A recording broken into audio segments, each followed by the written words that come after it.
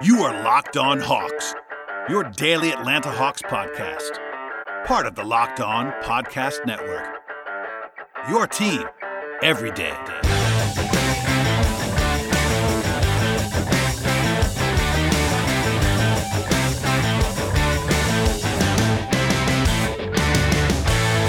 Hello, friends. Welcome to episode 989 of the Locked On Hawks podcast. I am your host, Brad Rowland, coming to you on a Sunday evening into Monday, and today's show is brought to you by Rock Auto. Amazing selection, reliable low prices, all the parts your car will ever need. Visit rockauto.com and tell them Locked On sent you.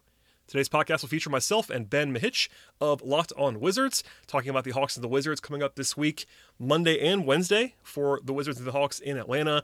One of those two-game baseball-style sets that have been happening this season, and some pretty big games here, obviously, for the Hawks, and honestly for the Wizards now, as they've been red hot recently. The Wizards are much better than they were a few months ago, and as a result, these games are more difficult for Atlanta than they were projected to be. With that said, Bradley Beal is going to miss at least Monday. We'll get into that momentarily. But first, some new stuff from the weekend. Obviously, a long break for the Hawks here between games. A 3-day break without a game for the first time in 2+ months. A welcome time for that to be happening. With that said, the injury stuff has obviously been at the forefront for quite some time now with DeAndre Hunter, and some relatively positive updates on Hunter over the last few days. The first update was from Nate McMillan on the radio, actually, at 92.9 The Game, the Hawks' flagship radio station here in Atlanta. On Friday, he said that Hunter was expected to practice live on Saturday and sort of forecast that he could be back in uniform by Monday. From there, on Saturday after practice, McMillan said that Hunter did have a live practice playing 5-on-5 on Saturday, which is definitely a landmark occasion in his rehab. And basically, though, spun it forward to be almost like a game-time decision for Monday. And by the way, he's listed as questionable officially for Monday's game, so it's still a question mark, but all signs are pretty positive. McMillan talked about him in a pretty positive way, both on Saturday and Sunday after practices. Sunday's practice was more of a walkthrough kind of thing, no live play 5-on-5 wise, but that wasn't because of Hunter, that was because of everybody else and sort of the schedule that was going to be happening this weekend. So at this moment, there are some signs that say Hunter could play on Monday. I'm not going to tell you that he will. He's questionable, but it's definitely a lot better of a place than they were in just a couple of days or even a week ago at this stage. So that's a pretty positive update, all things considered. With Hunter out of the way, I guess, for now, and we'll collect them in a second, but the rest of the injury report for Monday is Tony Snell is actually questionable with right Achilles soreness. That's a new injury for Snell. I'm not really sure what's going on there with that, but questionable is something to at least keep an eye on for Monday, and then Cam Reddish is still out for Atlanta. On Washington's side, Bradley Beal is out with a hamstring strain that he suffered over the weekend. Shams Charania said he's actually going to be day-to-day, so we'll come back to that moment later on in the podcast. But Beal, it's obviously a huge loss. Beal is number 2 in the league in scoring this year. He's been very, very good for Washington. So obviously, it goes without saying that that's a pretty big downgrade for the Wizards, power rating-wise, heading into Monday. Russell Westbrook's been incredible, as we'll talk about momentarily also with Ben, but that gives them a chance. But Beal being out is obviously a huge swing toward Atlanta's favor in this game on Monday. And in general, Hunter's sort of a swing guy for this game, but even then, I will just say this about DeAndre Hunter. If he plays on Monday, they're going to take it easy on him. I'm fairly sure he's not going to be, playing 30 minutes out of the gate. He's been out for a long time. I'm sure he'll have a minutes restriction if he plays. Obviously, the Hawks need Hunter to have their ceiling reached this year. He is a big swing player both for this season and also beyond. So I think we know that at this point. If you listen to this podcast, you definitely know that about Hunter. He's been out for so long, but he helps them so much, especially on defense, but really on both ends of the floor, if he is healthy and right. But he's been out for so long that they have to take it easy with him. So keep your expectations low for what he's going to look like on Monday if he plays, and then Wednesday beyond that. But obviously good news on that front. Last thing real quickly on the game that's coming up before we get to Ben later on. The Wizards, just as I said, are red hot. They're 32-36 right now. It doesn't sound like it's that great, but Washington's 15-4 in their last 19 games. That's the best record in the league over the last month or so in the NBA. So they're obviously not that good either, especially without Bradley Beal.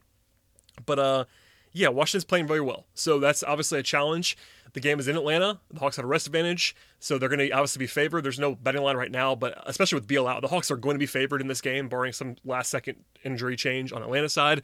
So they should win, quote-unquote, but not a walkover in the way that it could have been if Washington shut things down. So we'll leave it there for now. Last thing before we get to Ben is a look at the standings. A pretty mixed weekend in terms of the standings for the Hawks, but they're obviously in a favorable spot overall.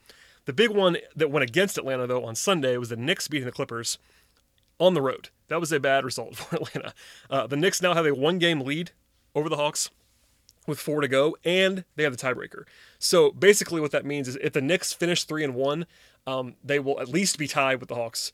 And because they have the two-team tiebreaker, which we'll come back to in a second, the Knicks are now in the driver's seat, I will say, for the number 4 seed in the East. Now, they aren't in as much of a commanding position because of the tiebreakers and because of the schedule. They still have a couple of challenging games, but that was a big win for New York and not a great result for Atlanta on Sunday. The other one, though, that was sort of a head-to-head was Miami against Boston. Obviously, those teams are right behind the Hawks in the standings. The Heat now actually beat Boston on Sunday. And with that win, they're now tied with the Hawks. But Atlanta has a tiebreaker in that matchup in a two-team sense. So the Hawks actually have a 2-game lead now on Boston, plus the tiebreaker. So basically, it's sort of an effective 3-game lead on the Celtics. So if you were rooting, I said this over the weekend, but if you were rooting for the Hawks only to make the play-in, like if that was your number one goal, then you wanted Boston to lose. Because Boston, again, now is not dead just yet, but if the Hawks just don't collapse here, they're going to avoid the play-in. I think the percentage chance of the Hawks landing in the play-in now is like sub 5%. So that's a positive thing, obviously. And that was only helped by Boston losing. But obviously now Miami's in a better position. So getting into that 4-5 is obviously better than that 3-6 as well when you try to avoid Milwaukee in the first round. I did ask tiebreaker expert and Action Network writer Matt Moore about this, and I think we have the consensus, but it's not official in my mind, but Matt is very good at this stuff. But anyway, I was actually asked about this, but if there's a 3-way tiebreaker, there's obviously lots of permutations. I wrote about that a little bit over the weekend at Peachtree Hoops, but the three-way tiebreaker that could happen the easiest would be the Knicks, the Hawks, and the Heat tying. And if that happens, we believe at this moment that the Hawks would win that tiebreaker, which is obviously a pretty big advantage for Atlanta. Without going into all the detail, the division winner is the first criteria on a 3-way tiebreaker in the way the NBA does things. And the Knicks are not winning the Atlantic. That's already over, so they cannot win the division. In the Southeast, it's basically the Hawks against the Heat. And because the Hawks have the tiebreaker with the Heat, they would win the division as the first tiebreaker over Miami, and because they won the division, they would then win the 3-way tiebreaker over the Knicks and the Heat. So that may not happen, this may not matter at all, but I think, and so does Matt, who knows these things very well, that the Hawks would win that scenario if that were to happen at the end of the season. So to recap quickly, the Hawks would lose a 2-way tiebreaker to the Knicks. They would beat the Heat or the Celtics in a 2-way tiebreaker, and then a 3-way with Boston, New York. Actually, any 3-way tiebreaker, the Hawks would win because Boston and New York cannot win their division because Brooklyn already won it. Well, Brooklyn and Philadelphia are the ones that are going to win that division. So anyone that's 3-way tiebreaker should go in Atlanta's favor as long as it involves the Heat not beating them for the 4 seed. That's the only one that does not go their way is if Miami gets to 4 by themselves somehow and the Hawks tie for 3 ways. Anyway, all kinds of scenarios out there, but if the Hawks take care of business, if they go out and win 3 of the last 4 or 4 of the last 4, they should find their way into the 4-5 matchup somewhere, but we'll get into that much more, and obviously just winning is the most important thing at this point. And the Hawks have a pretty favorable schedule, even with the Wizards playing much better basketball in recent days. And with that said, we will get to Ben in a moment, but first, a word from our sponsors on today's podcast, and the first of which is Indeed. Imagine you're the hiring expert for your company, and what you really need is to make your short list of quality candidates. You need a hiring partner who makes your life easier, and you need Indeed. Indeed is the job site that makes hiring as easy as 1, 2, 3, post-screen and interview, all on Indeed. Get your quality short list of candidates whose resumes on Indeed match your job description faster. Only pay for the candidates that meet your must-have qualifications, and schedule and complete your video interviews in your Indeed dashboard. Indeed makes connecting with and hiring the right talent fast and easy. With tools like Indeed Instant Match, which gives you quality candidates whose resume on Indeed fits your job description immediately, and Indeed Skills Test that on average reduce hiring time by 27%. You can choose from more than 130 skills tests or add your own, then add your must-have requirements so that you only have to pay for your applications that meet them. According to Talent Nest, Indeed delivers 4 times more hires than all of the other job sites combined. If you're hiring, you need Indeed. Get started right now with a free $75 sponsored job credit to upgrade your job post at Indeed.com/locked. Get a $75 credit at Indeed.com/locked. Indeed.com/locked. Offer valid through June 30th. Terms and conditions apply. Ben, thank you so much for joining me. How's it going for you on this fine Sunday evening? It's going well. It's going well. We just got some bad news. The Wizards learned that Bradley Beal is out with a hamstring injury against the Atlanta Hawks. I'm sure we'll touch on that. But besides that, going well. The Wizards are hooping. The Hawks are playing relatively well given the beginning of the season. So all's well in the Southeast Division, I guess, right?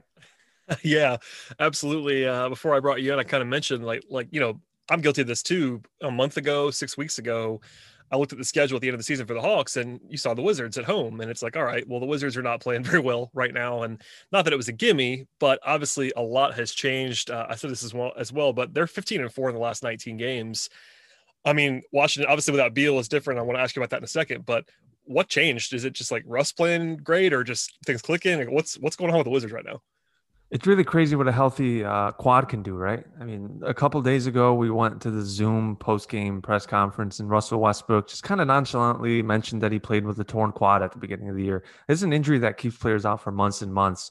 Russell Westbrook is an all-NBA MVP caliber player. That's the player the Wizards expected when they traded their franchise player in John Wall. It wasn't the player they got at the beginning of the year. I mean, he hadn't dunked in months. He was hesitant to drive to the basket. He was kind of just breaking jump shots and turning the ball over a lot. And it was really disappointing considering the fact that John Wall has started the season really well. Wizards fans were kind of scratching their heads wondering, damn, the Wizards really just traded John for Russ, who looked like a shell of himself. And it turns out he was playing with a torn quad. Now you fast forward a few months, his quad is healthy and he's explosive again. He's dunking the ball. He's attacking the basket. He's rebounding and he's setting history. So it's really crazy. I mean, Eastern Conference, I get it. The Wizards are playing well above expectations. Like you said, 15-4 of their last 19. They're not that good. They're probably better than they showed earlier in the year. But Russell Westbrook, when he's playing at this level, he makes a team that's kind of sort of competitive into a really competitive basketball team. I don't know how things will work out in the play-in or playoffs because Russ has kind of struggled in those situations. But for the regular season and the way the Wizards are rolling, you got to give most of the credit to Russell Westbrook, I think. Yeah, that was my suspicion. I mean, I looked this up, but I think he's averaging 22, 14, and 14 in the last like 19, 20 games. Just kind of like video game stuff, like a triple-double almost every night. Like I say that, I'm not even exaggerating. It's like 17 of the last 20 or something crazy. And I know he has a chance to set an NBA record basically with a triple-double on Monday or Wednesday or both, I guess.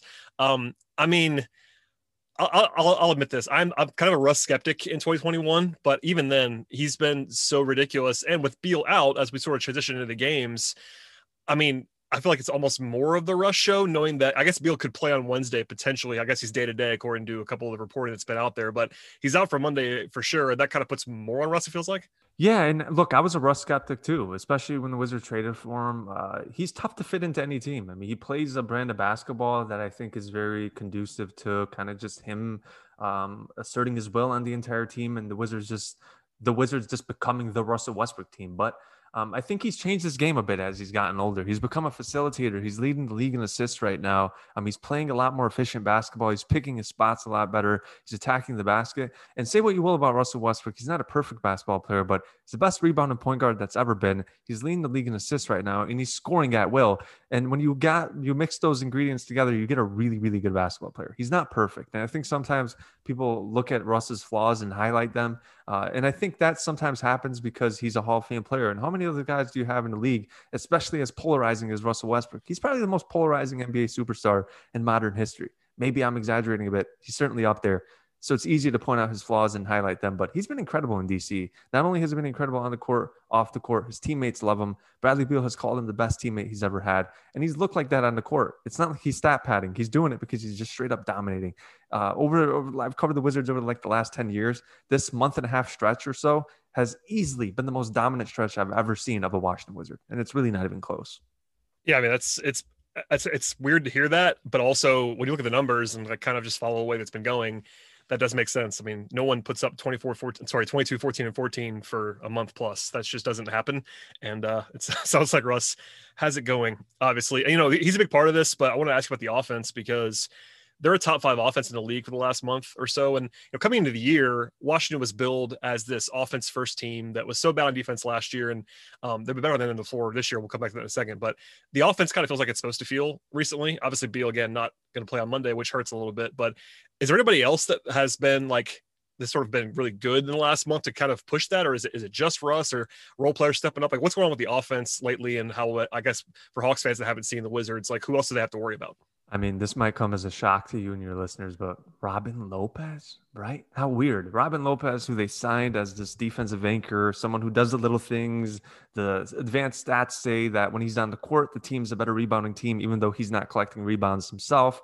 The Wizards bought into that idea and signed him with their full medal level exception. And now he's become a go-to post player. So weird in 2021. This Wizards roster doesn't make any sort of sense. They have the most athletic point guard of all time. and the center in Robin Lopez, who probably couldn't jump over a piece of paper, but he's leading the league in field goal percentage in hook shots. I can't even it's a tongue twister even mentioning it because it doesn't make sense in 2021. He's shooting 67% on hook shots, and the Wizards are feeding him the ball. I mean, he scored 14 points in their overtime game recently, just off hook shots. I mean, it's damn near automatic. That's contributed to the Wizards' efficiency. Obviously, Davis Bertans, when he has it going, makes a hell of a difference. I think he makes the difference between a good Wizards team and a really good Wizards team. They paid him $80 million for a reason. He's been up and down, but when he gets it going, he's really good. And Daniel Gafford, all of a sudden the Wizards have a high-flying big man. I didn't think much of the trade when they got him, but he reminds me of like a young Tyson Chandler. That might put too much pressure on him, but he blocks shots, he rebounds the ball, he runs, and he can throw the ball anywhere near Daniel Gafford, and he'll go and get it. So all of a sudden, the Wizards have a little bit more dynamic offense than they did earlier in the year. That's the sort of engine, but obviously Brad and Russ have made all the difference. Brad's the leading scorer in the league. He's toe-to-toe right now with Steph Curry. Having those two high-powered players on a team in the Eastern Conference will propel you without any of the other players I mentioned into top offense, especially in the East. So it's largely been Beal and Russ, but you mix in some of Robin Lopez's hook shots, Bertans' three-point shooting, Howell Neto stepping up, and Bertans, whenever you get him, I'm sorry if I mentioned him already. They have some solid role players who I think done a pretty good job of just playing their roles as of late. That all makes sense, and more with Ben in a moment, but first, a word from our sponsors on today's podcast. Baseball is in full swing right now, and you can track all of the action and much, much more at betonline.ag. BetOnline is both the fastest and the easiest way to bet on all of your sports action. Get all the latest news, odds, and information for all of your sporting needs, including the NBA, of course, with MLB, NHL, UFC, golf, soccer, tennis, auto racing, entertainment bets, and much, much more. BetOnline also has all of the props and future bets you could possibly want, and they offer live wagering options on a ton of events, which can add a lot of intrigue when you're watching any game. Before the next pitch or dribble, head over to betonline.ag on your laptop or mobile device. You can check out the news, contest information, and sign-up bonuses right now.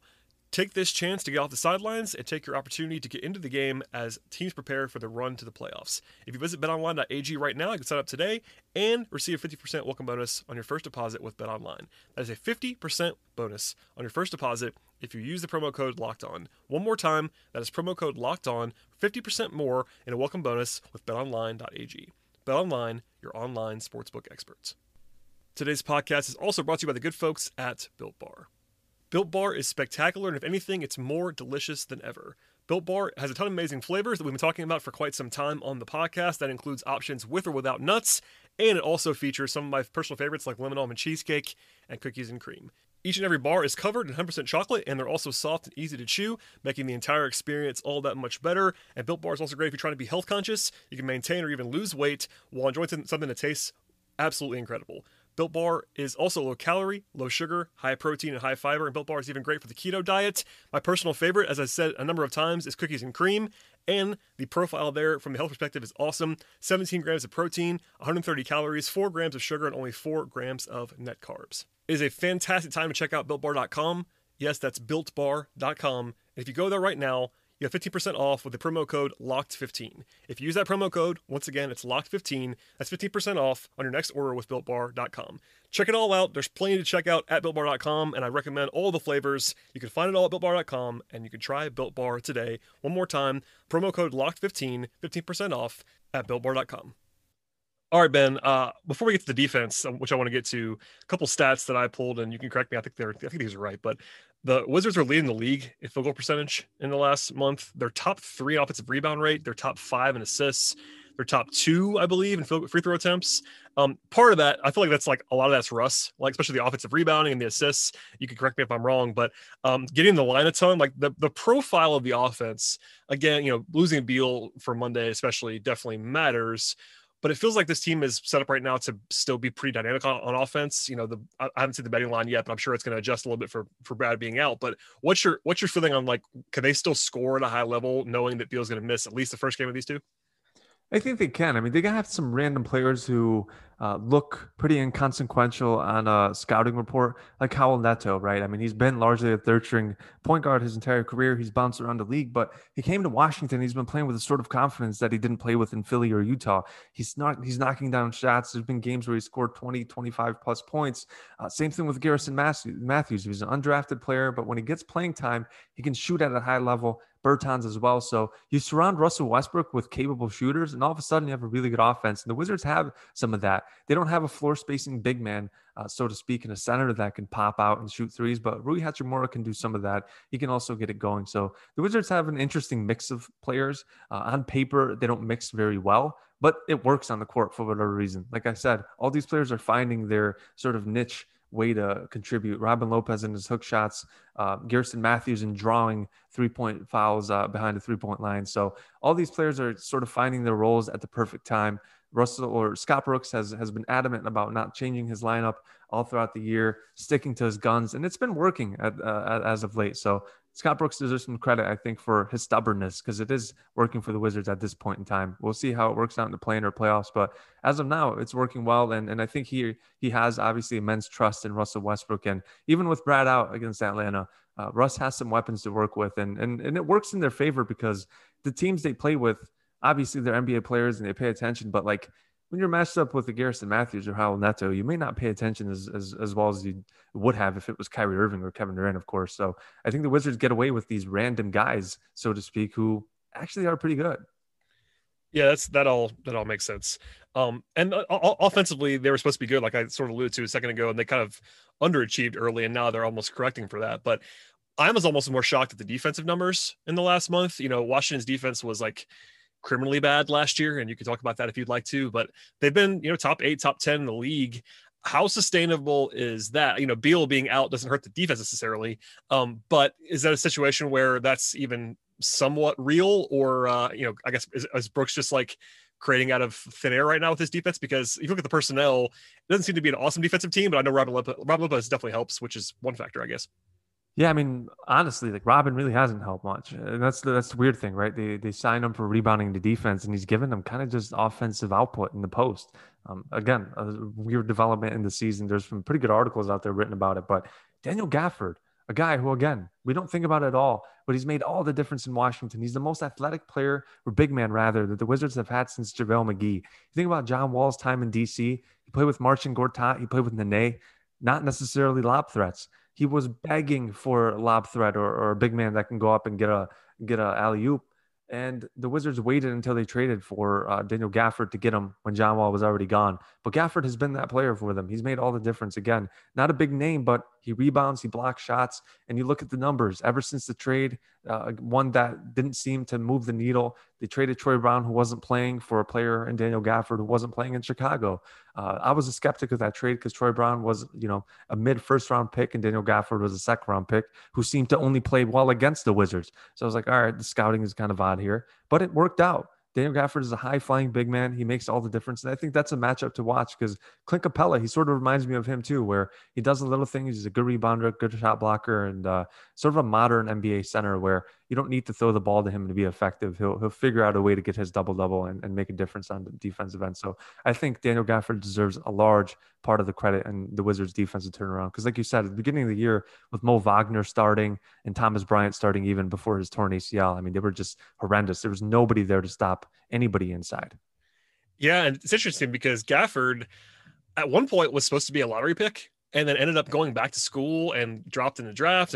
But he had some pedigree too, and I'm intrigued by him. I kind of always have been. And he's a rare case where like a pretty interesting, like toolsy center fell a long way in the draft, and it was like, okay, this guy definitely has a role if he can figure it out. And it looks like Washington's kind of unearthed that, and it's pretty shocking. I still like Troy Brown for the record, but that trade's obviously working out very well for Washington, and Gafford's gonna be big because one of the questions I was going to ask you was like, can they match up with the front court of the Hawks? Because Atlanta gives teams some trouble when they have Collins and Capella, especially healthy and playing together. And Washington is not small. Like that's one of the things about the Wizards, at least right now. They can play small if they want to, but they're playing some lineups that are pretty beefy up front. Is there anything that concerns you about this Hawks team in terms of from the Wizards side? Especially without Beal here, any matchups that are like really concerning to you in these two games? Yeah, I mean, Bogdanović has been on fire lately. With Beal out, he's not obviously some all defensive player or anything like that, but he does well with his assignments. He seems to pay attention and not leave guys open. The Wizards have a pretty bad tendency of doing that when Brad's not on the floor. They fall off defensively. Say what you will about Brad's defense, but they're a better defensive team with him on the court. I'm worried about the way they guard opposing guards. Lou Williams can get hot quick.